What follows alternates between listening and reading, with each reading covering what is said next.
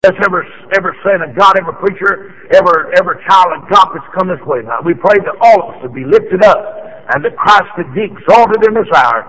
And we'll thank you for it in Christ's name. Amen.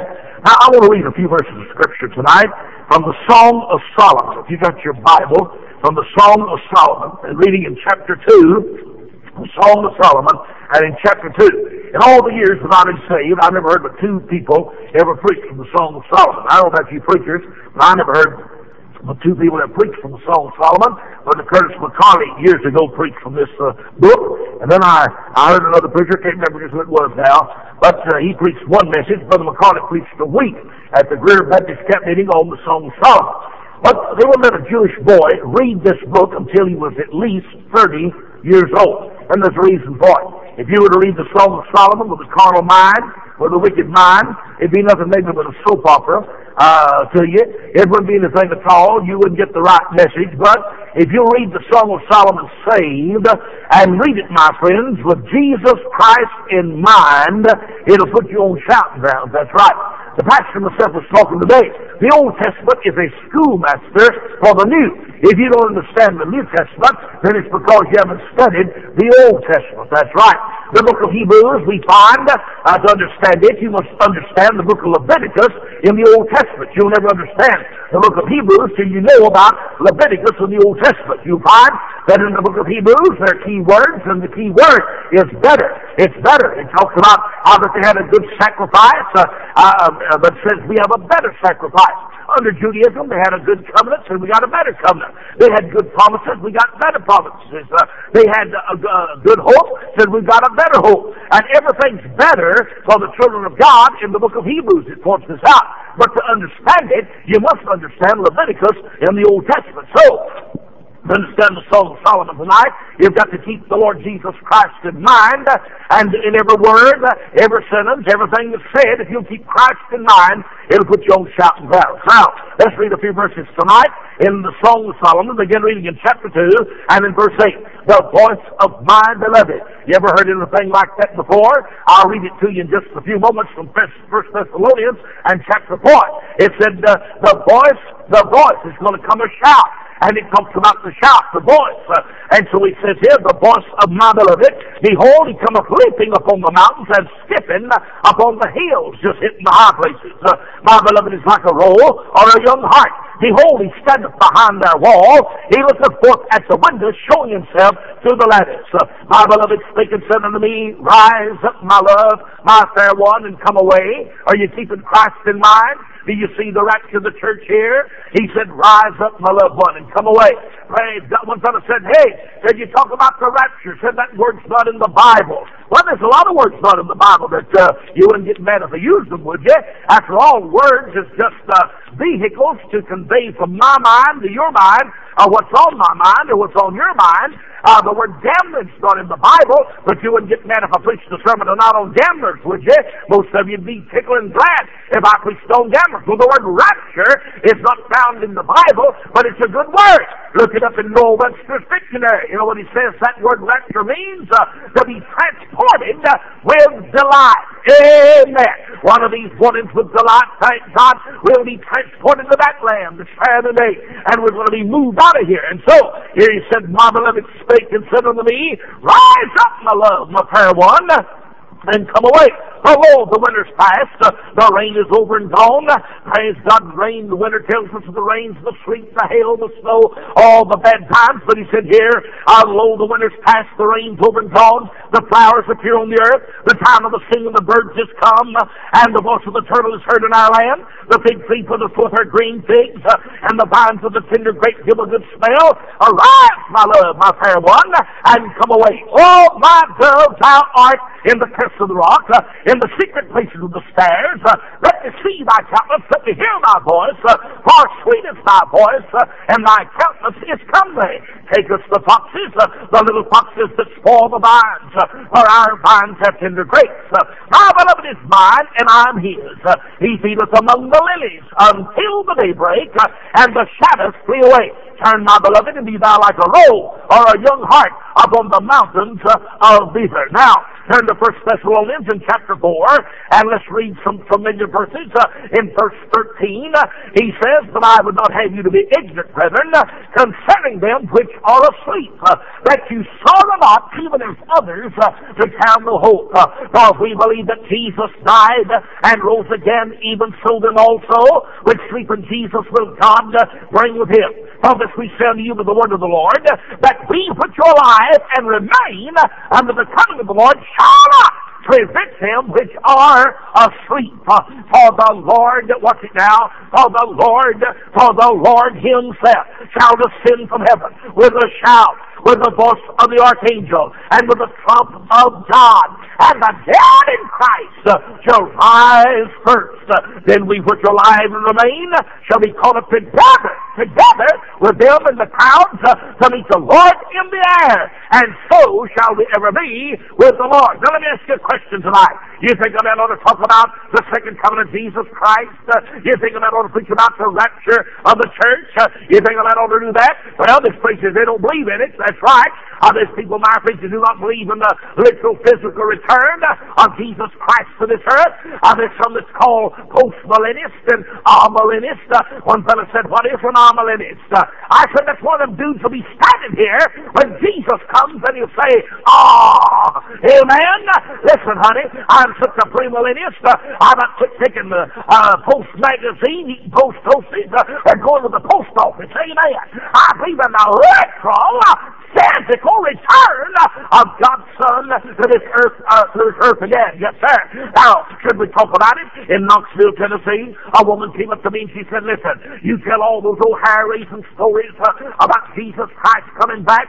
She said, "My kids can't sleep good at night," and said they wake up in the night screaming and all such as that. But wait a minute, friends. It didn't disturb them when they watched television and they saw hobgoblins and boogers and spooks and baboons and everything else invading this earth, fictitious characters invading this earth from outer space. That didn't get them upset. But when an old-fashioned preacher come through, preached it gun barrel straight, telling about Jesus coming back, it tore their nerves up. In that same city, this woman's pastor made the statement. He said, "When these hellfire and damnation preachers come through," he said, "it takes me 6 months to get my congregation settled down." Listen, it used to scare the devil out of me too, buddy, when somebody came through talking about Jesus coming back. It tore my nerves up. I want to tell you, my friends, you think a man ought to talk about it? Wait a minute, I'm not through reading yet. Did you read that last verse in 1 Thessalonians chapter 4 and verse 18? "Wherefore comfort one another with these words." You want to stir up the gift in the believer? Talk about Jesus coming back again. You want to thrill the believer? Talk about Jesus coming back. Brother, that'll put you on shouting grounds. What did he say? "Wherefore comfort one another with these words." What words? Well, the words I just read to you. "Sorrow not, even as others which have no hope." I've experienced death in my home. Brother Blackman here, many of you in this building, has experienced death in your home. Now, I'll tell you, friends, if you're born again, we sorrow not as others which have no hope. I'll tell you, according to the flesh, sure, you're broken. I'll tell you, grieve in the flesh. I want to tell you, down deep inside, there's the blessed hope that one glorious day break.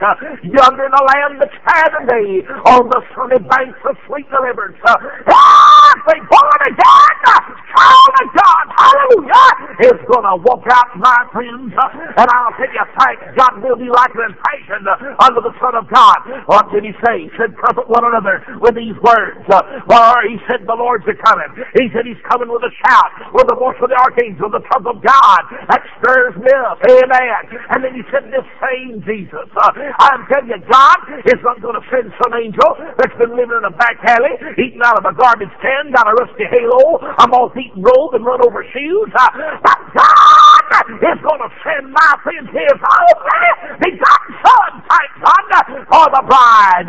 Yes, He is.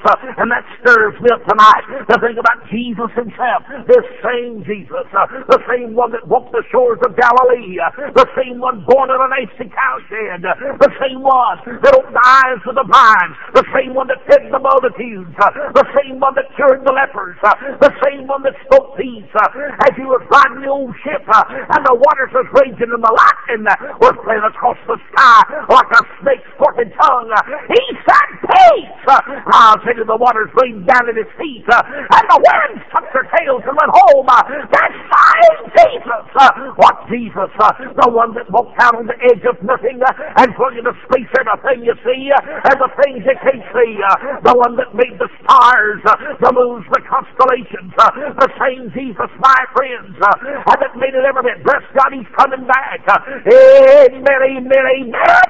He's coming back one of these days. And He said, wherefore comfort one another with these words.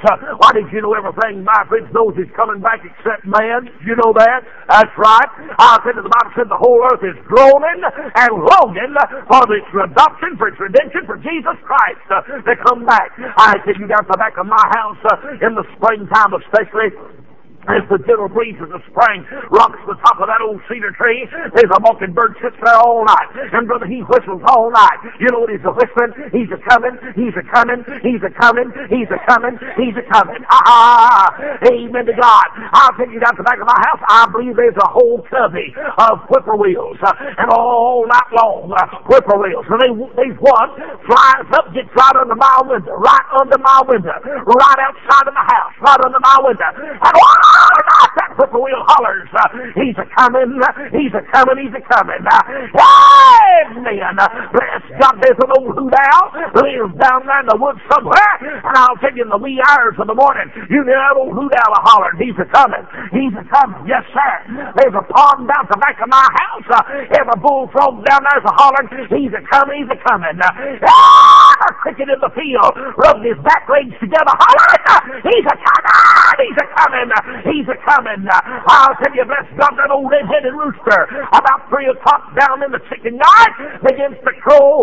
Oh, listen, he's a-hollering, he's a-coming. He's a-coming. He's a-coming. I raise these mammoth jacks and jennies. About every morning about 4 o'clock, old Jack cranks up. And he said, oh, he's a-coming! He's a-coming! He's a-coming, he's a-coming. I love the sun! These infidels that's in for hell, these modernists and skeptics and agnostics and all this crowd that's so old-timely time, they may not believe it, thank God, but I'll tell you, He's coming anyhow. You believe that? He's coming back, buddy. Some of them ready to go. You better get ready. He's coming. He's a-coming. He's a-coming. And the Bible said this same Jesus is coming back. I got a call one day when I was passing over East Tennessee. They said, Grandma Barry's dying. I raced to the hospital. I went up on the 3rd floor. I got there, and all around the room, out in the hall was their children. Some of them up in their late 50s, 60 years old. Grandma's up in her 90s, and she's in there dying. They said, Mama's in a coma. We don't expect her to live. I tell you what the truth, I got inside the room. There's that old woman. They took her teeth off. Her jaws were sunk in. Her eyes was just in a glare and a stare. In her hand was an old nasty handkerchief. It's dirty looking. The kids began to apologize. They said, we can't get that handkerchief out of Mama's hand. Since she's got such a grip on it, she won't turn loose of it. And said, we don't care for having the handkerchief. I said, it's dirty, and she borrowed it from somebody, and we can't get it out of Mama's hand. And they're apologizing. And they said, Mama is in a coma. Well, now listen, when you go and look in the face of somebody like that, you want to speak to them. I mean, even though you know they're in the coma, it just feels natural to speak. And I said, Grandma, how do you feel without stopping the movement of that hand every now and then going across like that, falling on her breast, and then back this way, without change in her expression. And a woman said, "Preacher, is that you?" I said, "Yes, it is, Grandma." Oh, the kids heard her. They were speaking out in the hall. Mama's rational. She's rational. They've got to get in the room. I could see them stand at the foot of the bed and all around, wiping tears, and Mama has got her good senses again. And she said, "Son, you hear me singing?" "Well, I didn't hear anybody singing." I said, "No, Grandma, I don't hear anybody singing." "Oh," she said, "Son, it's the most beautiful music you ever heard." And well, I've heard old preachers tell things like that, and I'm going to confess, I thought they were just getting something to preach about. Amen. And now here it is happening to me. Do you hear the music? No, Grandma, I don't hear it. And why didn't I hear it? I went on the same channel she is on. That's the reason why. She got plugged in to that Lamb that's high today. And Grandma was listening, my friends, to that wonderful heavenly music. Oh, she said, "Son, it's the most beautiful music you ever heard in all your life." About that time, it seemed like that God spoke to my heart and said, "Son, she's waving so long to you and waving hello to me." Man, that's more than I could take. I took off out of that hospital room. I turned my head around like that. I got down one flight of steps. I got down two. I don't know whether I'm going to make it or not. I remember passing that receptionist. I ran through the glaze doors. I jerked the stopper out, and I shot and I died to sleep. Thank God. I want to tell you, my friends, he's coming back. Thank God. Yes, he is. I've gone to the hospital to help people like that. Instead of helping them, they help me. Yeah. I mean, took them on their deathbed. Help me instead of me helping them. My brother, they is headed out to that Lamb that's fairer than thee. Lord, y'all pray for me now. This is just something you take off on and you never get through. Amen. Listen, he's coming back. You say, "Preacher, how do you know?" Why, the Bible's full of it. Yes, sir. Listen to this. Jesus, my friends, just declared it in his word, and if I go and prepare a place for you, I will come again. I will come again. And I'll receive you and accept it where I am there. You may be also. The angels declared that his coming back. When Jesus stood on the Mount of Olives and he's fixing to go home, he was giving his disciples their last marching orders. He said, "Go into all the world, preach the gospel, tell it to every creature, tell it on the mountains, preach it in America, preach it in Australia, tell it in England, tell it in Ethiopia, tell it in Africa, tell it on the mountains, tell it in the valleys, preach it on the waters, preach it on the land." And while the Son of God was giving his disciples their last marching orders, angelic chauffeurs was parking taxi clouds and getting ready for the homecoming of the Son of God. Our old Gabriel and Michael was shining the doorknobs of glory, leaning over, and about that time old Gabriel said to Michael, "I believe he's fixing to come home." And Jesus began to rise. And the Bible tells how that friends, he reaches out and takes the cloud, wraps around himself like a cloak, and went back to the right hand of God the Father. And about that time, two messengers from heaven appeared on the scene, and they said to those bewildered disciples, "Why do you stand here amazed like this? Don't you know?" Don't you like that? Don't you know that this same Jesus, the same one you see going in the cloud, is going to come back just like you see him going? Woo! Thank God for that. That same Jesus, praise God, I want to tell you, my friends, not an angel, not some other man, not even someone one in glory, but this same Jesus is coming back. Oh, I want to tell you one thing right now. Listen, those disciples heard those messengers declare that he's coming back. So the angels knows he's coming. The Lord himself said he's coming. Now then, let me give you this. God gave me this some years ago. The Lord's Supper tells me of his coming. That's right. I got saved. I didn't know a thing about the Lord's Supper. I went to my pastor. I said to my pastor, I said, "Tell me about the Lord's Supper." I said, "I don't understand about it. I'm just newly saved, and I don't know." Well, he said, "Son," he said, "the fruit of the vine tells the blood that was shed for the remission of sins." He said, "The bread tells of the body that was given for the remission of sins." And so when I pastored and I'd have the Lord's Supper, I'd quote a verse of Scripture. "As often as you eat of this bread and drink of this cup, ye do show forth the Lord's death till he come." I tell you, we was having the Lord's Supper one Sunday, and brother, I got into that thing, and I started that verse. "As often as you eat of this bread and drink of this cup, ye do show forth the Lord's death till He comes. Man, I never seen that before. I never seen that before. That jumped out at me. Till He comes. It just jumped out at me. And boy, when that jumped out at me, I'll tell you, God must have unraveled some things in my head that I'd studied before. I remembered when the Lord instituted the Lord's Supper. What did He say to the old disciples when He instituted the Lord's Supper? He said, I'll not eat with you, nor drink with you anymore until I do in my Father's kingdom. Amen! Brother, I'll tell you, from that day forth, I saw something. Listen, not only does the Lord's Supper tell me of the body that was given, of the blood that was shed, but it also tells me that God's not going to leave me stranded up on the shores of time, wandering around in darkness with no hope. But my body, son and often, as you eat of this bread and drink of this cup, you do show forth the Lord's death till He come. Every time I partake of the Lord's Supper, I'm reminded of the body, I'm reminded of the blood, but I'm also reminded of the second return of God's Son to this earth one of these days. He's coming back. Yes, He is. Now, somebody said, preacher, when? I don't know. Well, you say, what in the world you get so excited about it for? That's just it. I don't know. He could come tonight. I wish He would. I'd like to leave the devil all my bills to pay. Amen. Let's got that boogie's ever. Amen. He's coming back. When? I don't know. But Jesus is coming back. Now, there's signs of His return. He gives them. That's right. I know we got preachers, they've written books, and some of them pooped and hollered and said there's nothing to the signs. But I'm going to believe what this book said. Amen to God. I don't care what Dr. Doodle Digger, Bottle Stopper, or old Sister Wiggly Jaw, or nobody else says, honey. I'm going to believe this book tonight. And He said there's signs of His return.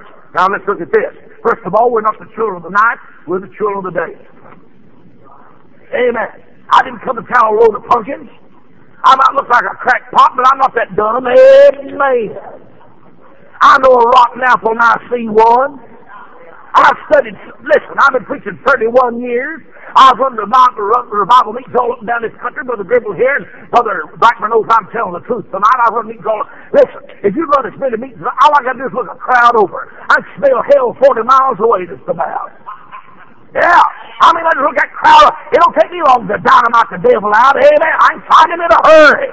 I mean, God just raised him on my heart. There's that bird right there. He's one raised all the plus, or that over there. I can just find him out in a hurry. If he's one around, that's right.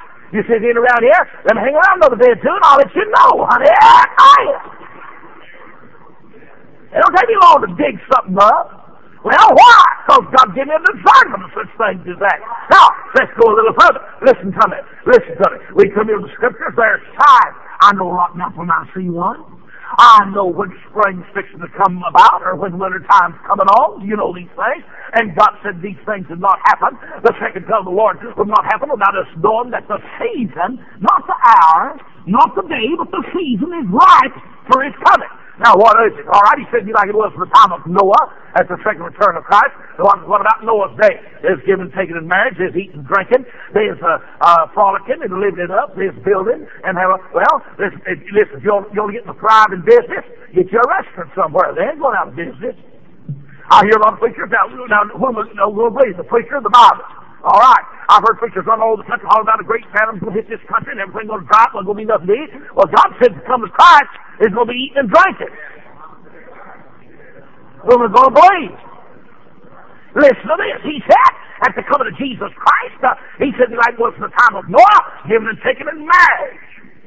Well, you say, well, what's all that? Not a thing. If you do it God's way, but God don't want you taking a 40 model and swapping it off for 220. Amen. Is that right? God means for a man to marry a woman, and God means for a woman to marry a man. Is that right? You see in the newspaper this week where Governor Brown in California put a woman in as a judge, and she's a lesbian. That low-down heifer will send people to jail for not being half as low-down as she is. Isn't that something? Say amen right there. that's something. And so, my friends, we look here. Listen, he said in the last days there'd be signs such as this. He said, like was the time of Sodom and Gomorrah. Like God had meant for a man to marry a man. It had been Adam and Steve instead of Adam and Eve. Amen? Yes, sir. God never meant, my friends, for such as that to happen. God meant for a man to take a helpmate, a companion of the opposite sex and replenish this earth. Is that what the book says? There's an island up here in New York City where there's something between 4,000 and 5,000 homosexuals that meet on the lower part of that island. On the island. On the lower part of it, around 2,000 lesbians meet every weekend. Think about that. I never dreamed that I'd ever live in a country where I'd never see a man let his hair grow out like a woman. I never dreamed I'd ever see that. Man, I never dreamed. I never see no such as that. I never dreamed I'd ever live in a country where the women had put on breeches like the men, put on a leather jacket like a man, cut their hair off like a man, smoke on cigarettes and spit between their teeth like a man, curse like a man, and raise the devil like a man. I never dreamed I'd ever see no such thing as that. Say amen. I never dreamed I'd ever see that. I never dreamed that I'd ever see the time when a man would want to put on a dress and put on lace on his garments. Amen. And run around, my friends, with hair halfway down his back. I saw some bird the other day. His old hair all over his head. He kept going like that. Kept twitching his head like that. I thought if you'd go to the barber shop last time and get you a good haircut, he'd get that crick out of your neck. Yes, sir. I never dreamed I'd ever see anything like that. And yet this country has been plagued with it for the last few years' time. I never dreamed I'd ever see such as that. What is this? This is signs of the last days. That's what it is. You sound like that kind of preacher. We'll go start you a meet somewhere. I'm a running this one. Amen. Now, brother, listen. We find we're living in the last days. The close out of it. He said, peerless times. Days of apostasy. Great falling away. Lovers of pleasure more than lovers of God. Now, listen, I don't mean to be a crackpot. Don't you take me wrong tonight. I don't see anything wrong about having enough recreation and decent recreation. I don't see anything wrong with that. In fact, tell you fellas, it's trying to get $1 every time you turn around. It'd do you good if you'd slow down, take your little family and go somewhere and have an outing on occasions. Let's stop ain't nothing but a hamburger fry or a hot dog feed. You ought to get off somewhere with your family. I meet some of these preachers. They're so busy they never have time for their family. They got time for everybody else's family, but no time for their own. You know what you preachers ought to do? You ought to have your day in a week or sometime or a month or something where you can slip off somewhere. Take that little family and get away with your own family. Well, that's because you ought to do the same thing. I don't see anything wrong with the right kind of recreation, something that's clean. But I will tell you something. It's wrong, my friend, when this crowd across this country lays in swimming pools and mud holes and lays at the ball fields all the time, never have any time for jobs, never on their job with their time, their talents, their time, their loyalty. It's wrong. And God said in the last days, there's going to be lovers of pleasure more than lovers of God. That's exactly where we are. Hey, come here, I want to ask you a question. Have you ever read the Bible where it said it'd be like it was in the time of Noah, like it was in the time of Sodom? You read that? Well, let me ask you a question. How many small children was on that ark? How many small children got out of Sodom? If I remember correctly, it was only Noah, his wife, 3 sons and their wives. If I remember correctly, only Lot, his wife, and 2 daughters fled the city. Is that right? Where was the babies? Where's the small children? He said it'd be like it was in the time of Noah, like it was in the time of Lot, Sodom. What's he talking about? Here's what he's talking about. I mentioned one service, I think, since I've been here this week. I mentioned it again. In Atlanta, Georgia, you're passing through, pick up the newspaper. Half of the one-ed section, half of it, one half of it from the top to the bottom, one half of the one-ed section has captions like this. Tired of being pregnant? Want to get rid of a pregnancy? And they've got, I don't know how many, hundreds, I guess, of clinics where little babies could be killed. And such a, now listen, every 2,000 years in the Bible, a great event takes place, and the first thing they start doing when that great event begins to take place is kill little babies. Where was the little babies in Noah's day? Where were the little babies when Lot fled the city? And Jesus said it'd be like it was at the coming of the Lord Jesus. It'd be like it was in the time of Noah and like it was in the time of Sodom. I want to tell you one thing right now. I believe this with all of my heart. We're living in the closed man of this age. Now, these people don't even want a baby. You know that? If you wouldn't have a child, you couldn't give them a child. That's why they build all these complex places and these. My dear old mother. And I don't say this to belittle my mother, but you know, all of us get words mixed up. Mama said, "I'm just going to buy me one of them comedians."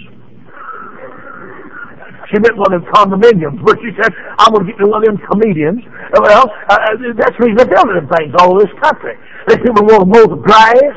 They don't do anything except just go in and out. That's all they want. No responsibility whatsoever. Have you ever read the Word of God, what it says about a city anyhow? Have you ever read that? God said, "Woe to them that live house to house." That's in the Bible. Why? I'll tell you, my friends, these places, God knows, are rotten to the core. I'll tell you, apartment houses all across this country. It's not the same with acres. That's all in the world there are. And people raising the devil, living like the devil. Well, here's what I'm saying. The devil fixed these things up that way. He certainly has. He said in the last days, it'd be like it was in the time of Noah, like it was in the time of Sodom. Now, let's go a little further. He said in the last days, there'd be increase of knowledge. You ever seen a time men know as much as they know today? They say from 1950 to 1960 that men learned more than you'd ever known. From the time of Adam until 1950. Learned more in 10 years than the rest of the world ever learned. Now, there's not enough room for buildings. There's not enough room for books. Not enough printing presses to print all the knowledge they've learned. So what do? They invent a thing called a computer.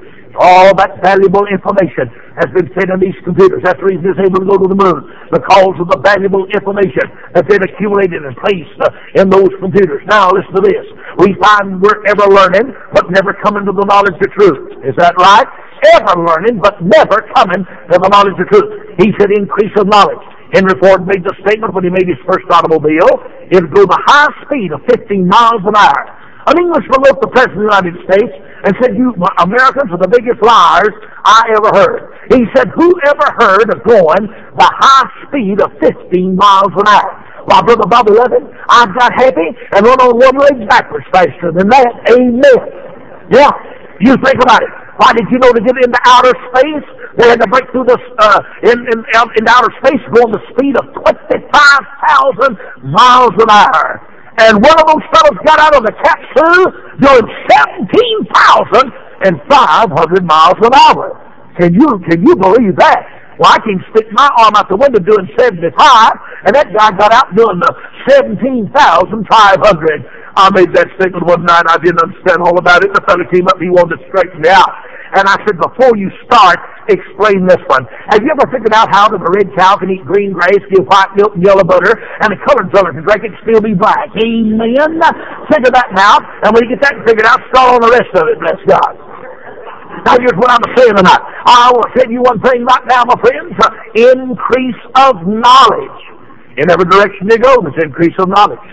Preachers know more tonight about the Bible, the Word of God, than they've ever known. Why? God's opened it up. God's revealed it. Things that old-time preachers couldn't understand, God's opened up some things in these last days. Increase of knowledge. In the scientific field, every direction you go, there's increase of knowledge. The medical field. When I was a boy, you got tuberculosis. They ordered you coffin just about. Diphtheria. Who's heard of a case of diphtheria? Back 20 years ago. Or polio. That's one of the most dreaded diseases in America. And now then you don't even hear of polio anymore. Chicken pox and smallpox and all kinds of diseases. Well, we've learned a lot. Yes, we have. I'll tell you, my friends, there's an increase of knowledge. I remember when I was a boy, if you got to eat, you had it 7 years. Amen. I came in from school one day, and I was scratching my head, and my mother called me over, and she said, "Get down on your knees." I got, oh, my soul, she said, "You've got lice." Yeah, the reason some of you lice, you had them too, didn't you?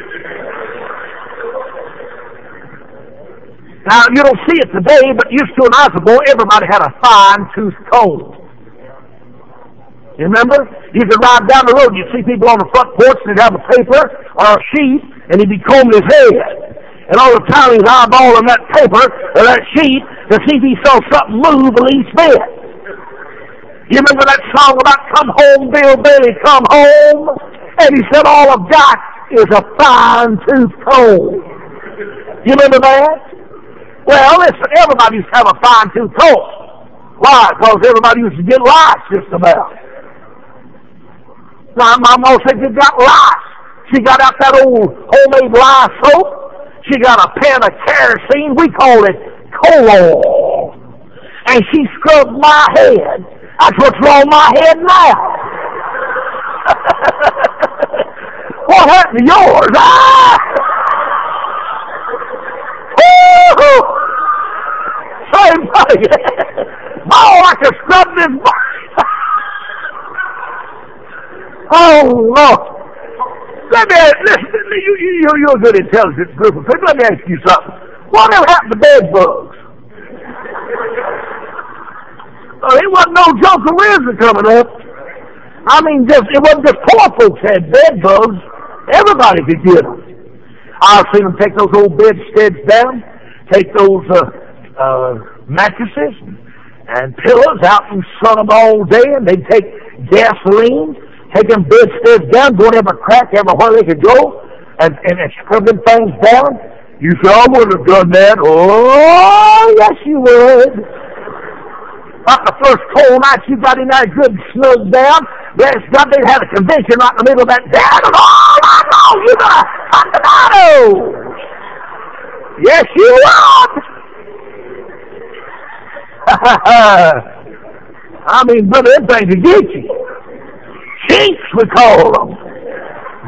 How many of you know about them, huh? Well, listen. Increase of knowledge. They got DDT and DD-free and everything else that's there in time. Increase of knowledge. Then let me hasten along. In the last days, he said, disobedient to parents. You'll see young ones like that this day and time. Susie, dry the dishes. Nope. Johnny, would you mow the grass? I ain't gonna do it. You ought to have Mama on for a mow. She'd called your name. Bless God told you to joke. You'd said, how far? And Mama called your name. You'd said, what? She'd hung your jaw. She thought the Liberty Bell cracked the second time. Amen. Mama was the kind she'd take you to the woodshed, and there'd be bloodshed. And it didn't make no difference to her which end is up. Because when Mama told you to get on your way, you better be on your way. It didn't make no difference if she had a poker, a broom handle, or a stick of stone wood in her hand. You better be on your way when Mom said no. And I'm glad to God for that. I was mean enough as it was if I had that kind of training, and somebody to make me do something, they'll tell what I'd have turned out to be. But I'll tell you one thing right now, listen, increase of knowledge. Little boy come out of the grocery store and had one of these mechanical horses. She put a dime in, or it used to be that, I guess $1.50 now. He wanted to ride that mechanical horse. His mama stood there and he said, I want to ride. She said, look, your dad's be home in a few minutes, so I've got to fix supper, and I'm in there, I want to ride. I want to ride, I want to ride, I want to ride. And he started. She put a dime in, he wrote a dime's worth, and it quit, and he said, I'll ride again. She put another dime in, and that stopped, and he said, all right again. Go for every buffalo you want, you're a daughter. About that time, she was in tears. Clerk in the store came out, and he said, lady, what's your trouble? So I said, get my kid to come on. He pulled that little fellow over, whispered in his ear. He jumped off that horse and grabbed his mama's hand. He got in the car. Going down the road, her curiosity was a killer. She turned around and said, what did he say to you? An old boy looked at her and said, he said he's going to beat the devil out of me trying to get off that horse.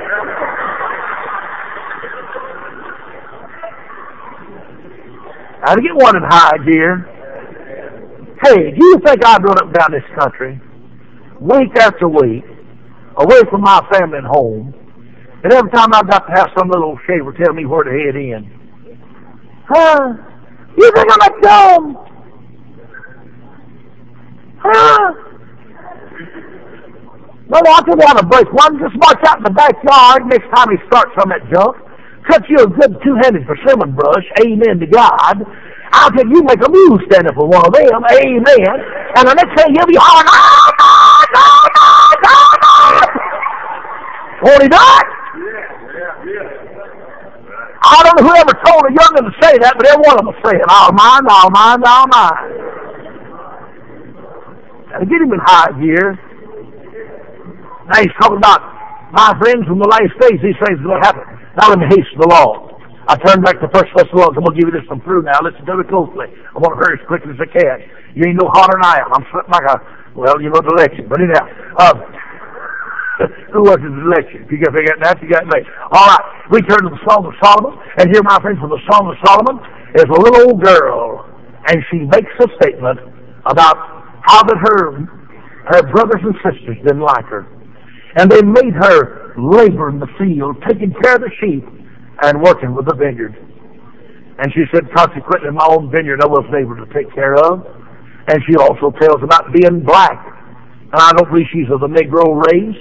I believe she was black because she worked with the sheep from the field, took care of the vineyard, so on and so forth. I believe that. And she says, my own vineyard I wasn't able to take care of. What's she talking about? Well, the girl ought to want to look nice. Now, just because you paint your face up, that's not it. But any girl ought to want to be clean, decent. And this girl said, why, I was wrong to dress like my sisters, but I couldn't do it. They said about me, made me work for the sheep and take care of the vineyard. But one day this little old shepherd boy comes along and he woos this girl's heart. They fall in love. You remember when you fell in love? I lost my appetite. I got it back, but I lost it one time. I stationed at Camp Polk, Louisiana. I'd go to mail call every day to get that letter. And boy, it started off like this. Dearest Billy. Boy, I can feel my toenails rolling up. My hair got kinky. I got my office fixed. And my canteen would hold 6 small Coca-Colas. I'd go fill that canteen. I'd go to my bed and I'd open that letter. And I've just about memorized it. Dearest Billy. Oh, Lord. Mama called me Billy. Daddy called me Billy. Grandmas and grandpas been good said like she said it. Dearest Billy. Boy, I tell you what the truth. I couldn't wait. I couldn't wait to get home. I remember when I got that first furlough. I got out of that car in front of that rock house on Main Street in Sevierville, Tennessee. And as I stepped out, it was just almost dark. The sun had gone down. It was almost dark. But I'll tell you, that door flew open on that house. The screen went back against the wall. A young girl, 20 years old, came across the porch, jumped 4 steps, hit the sidewalk of doing 90, and I met her doing 110. Amen. I was in love. Oh, I'd go see her. My heart would pound. I tell you, we'd say lovey-dovey things to each other. Didn't nobody else know what we were talking about. You said that didn't happen to me. 3-year-old made the bachelor too, bless God. Hey! Then I said, love! I was reminded that old boy stayed too late one night and they were sitting on the couch. Everybody been gone to bed. They're sitting on the couch and saying lovey-dovey things. He said to her, you're my little poodle. She said, you're my little dove. He said, you're my little apple blossom. And she said, you're my little porky. About that time, a door opened at the top of the steps. An old man stuck his head out and he said, hey, little porky. He said, you better get your little ham down the road.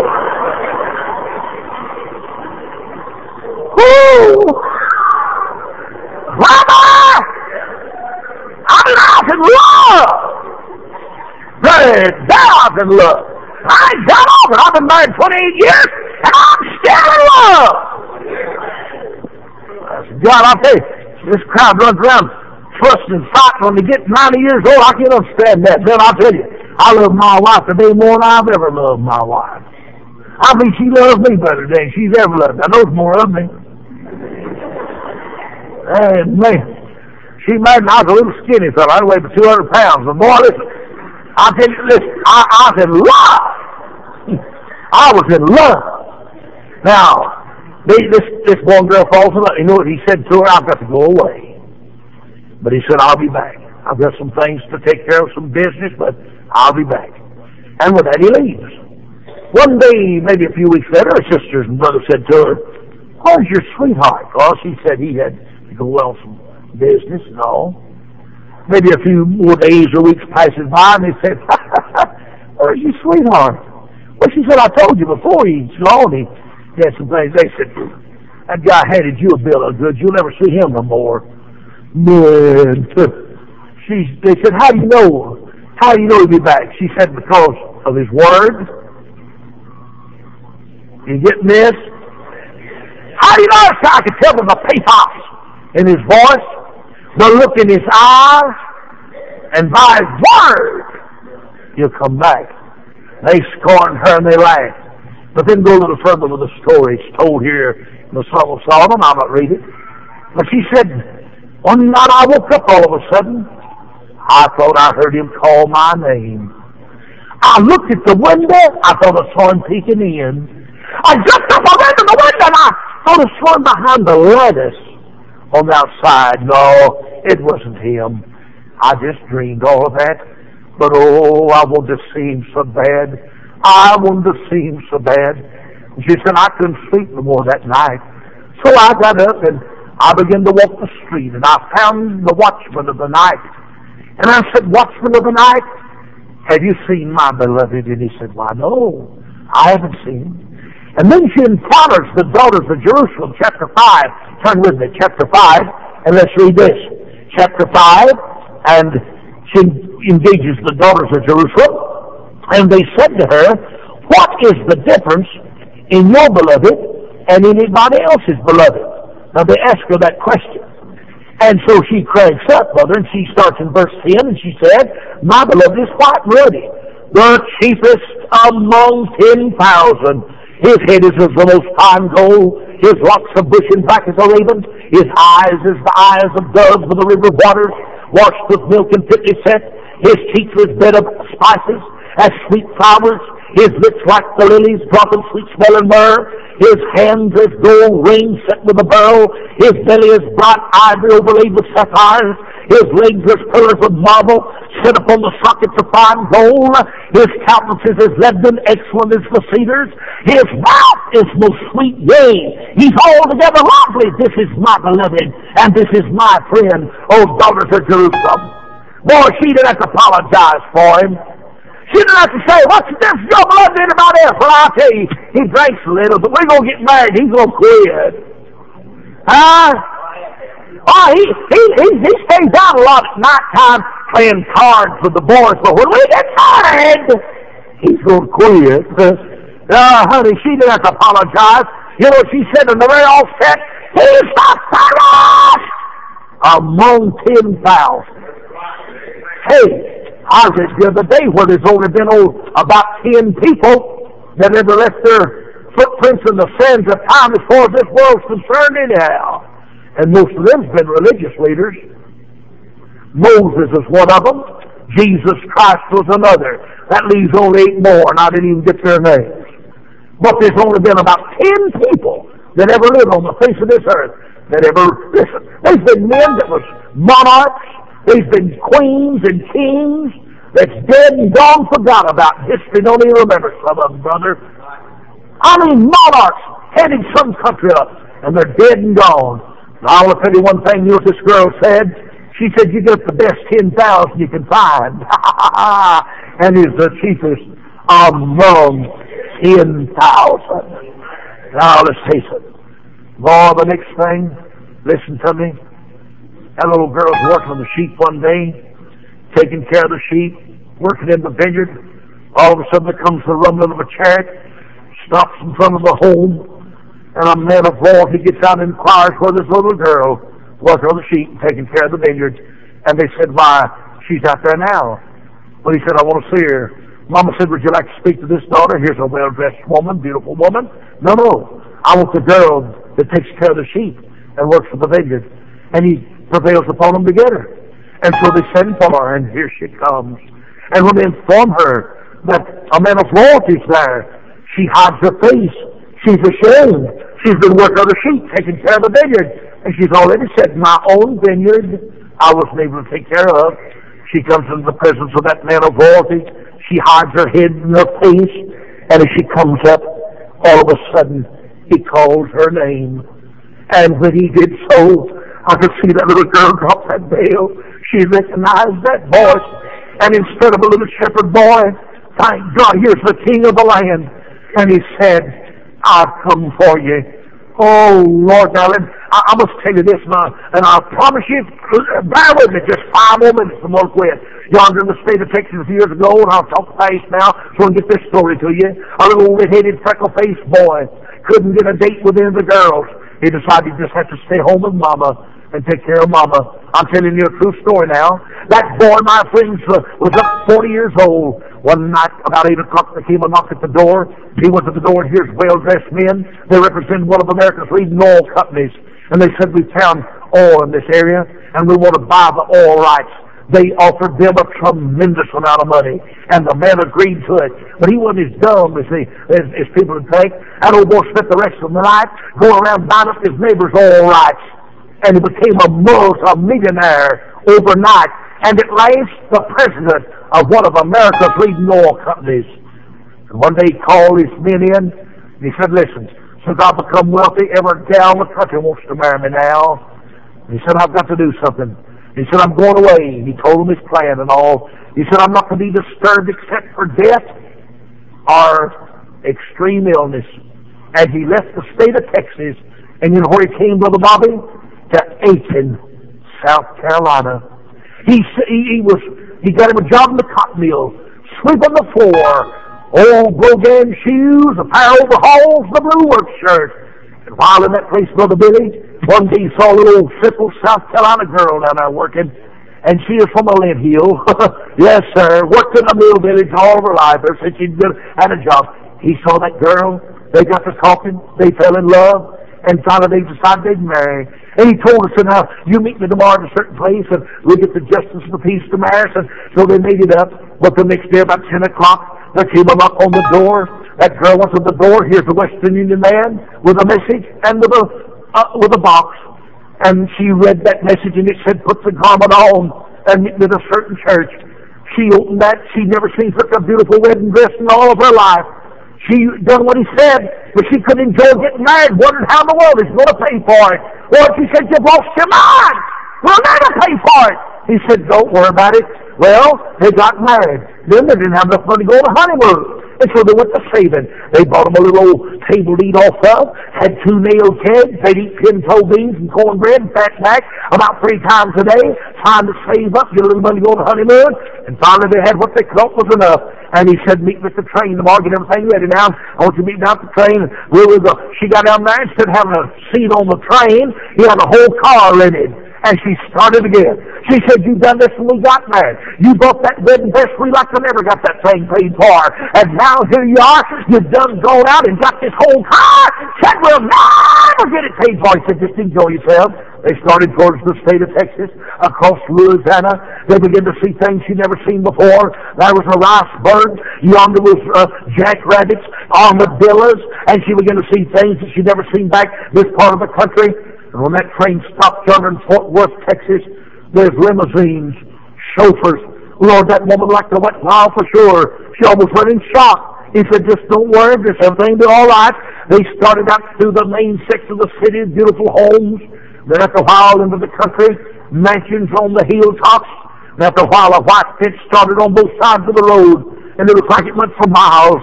And directly, oh, what a mansion. Yonder nestled on the hill, among the mesquites, was the most beautiful mansion she'd ever laid eyes on. Oh, it was so breathtaking. She said, look!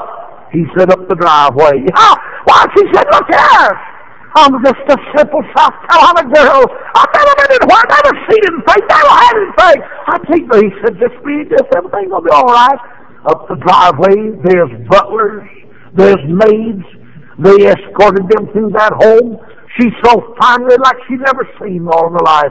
Oh, beautiful furniture. You ever been to that Biltmore State up in Asheville? How many of you have been there? Well, the rest of you ought to go. As you'll see how a rich man lives. Amen. I was going to do that thing. And the guy of the party said, that chair goes back to Louis the 14th. Well, I said, that ain't nothing. I got a bedroom suite goes back to Sears on the 20th. But anyhow, I'm going to tell you what's good. I said, of course, I was just joking. But But anyhow, listen, you talk about wealth, you talk about progress. They went through that beautiful mansion, and then he took her into the parlor, and they sat down on one of the most expensive piece of furniture that she'd ever sat on. And he took that woman, his wife, by the hand, and he told her the story. He said, overnight, I became a multimillionaire. Every old gal in the country wanted to marry me then, but I knew it from my wealth. But he said, I came to South Carolina, into that cotton mill, and I was just a poor man, as far as you knew, in my overalls, my old blue work shirt, my old grease Bogan shoes, and said, you love me, just like I was. And said, now then, the mansion's yours. The wealth is yours. The automobiles are yours. The sign! It's yours. And oh, when I heard that story, I thought of that little girl in the Song of Solomon. Listen, brother, when Jesus came like the shepherd, some of us fell in love with him, just like he was. Oh, he could have come with 10,000 angels. He could have been born a thunder in the palace. Yes, he could. But not so. In a dirty, stinking, nasty, filthy cowshed was born God's darling baby boy. Now I want to tell you, my friends, listen to me. Oh, listen, some of us fell in love with him, just like he was. Never since then, I've been a feeling about it. Yes, Lord, I've been telling her, and the world said to me, what's the difference in your beloved and anybody else's? Boy, when they ask me that, I crank up. Amen. There's none like him. Hey, he's the rose of Sharon, the bright and the morning star, the lily of the valley. He's the rock that you know, the mountain to my hands. Thank God. I get excited. You know, sometimes I wake up in the darkness of the night. I thought I heard him call my name. I thought I saw him peeking through the window. I thought I saw him outside behind the lattice. No, it wasn't him. I just got so homesick. I thought it was. But I want to tell you, one of these mornings, is going to come to run with the church. Thank God, you know who's coming for? Those that's been working on the sheet and taking care of the vineyard. Hallelujah!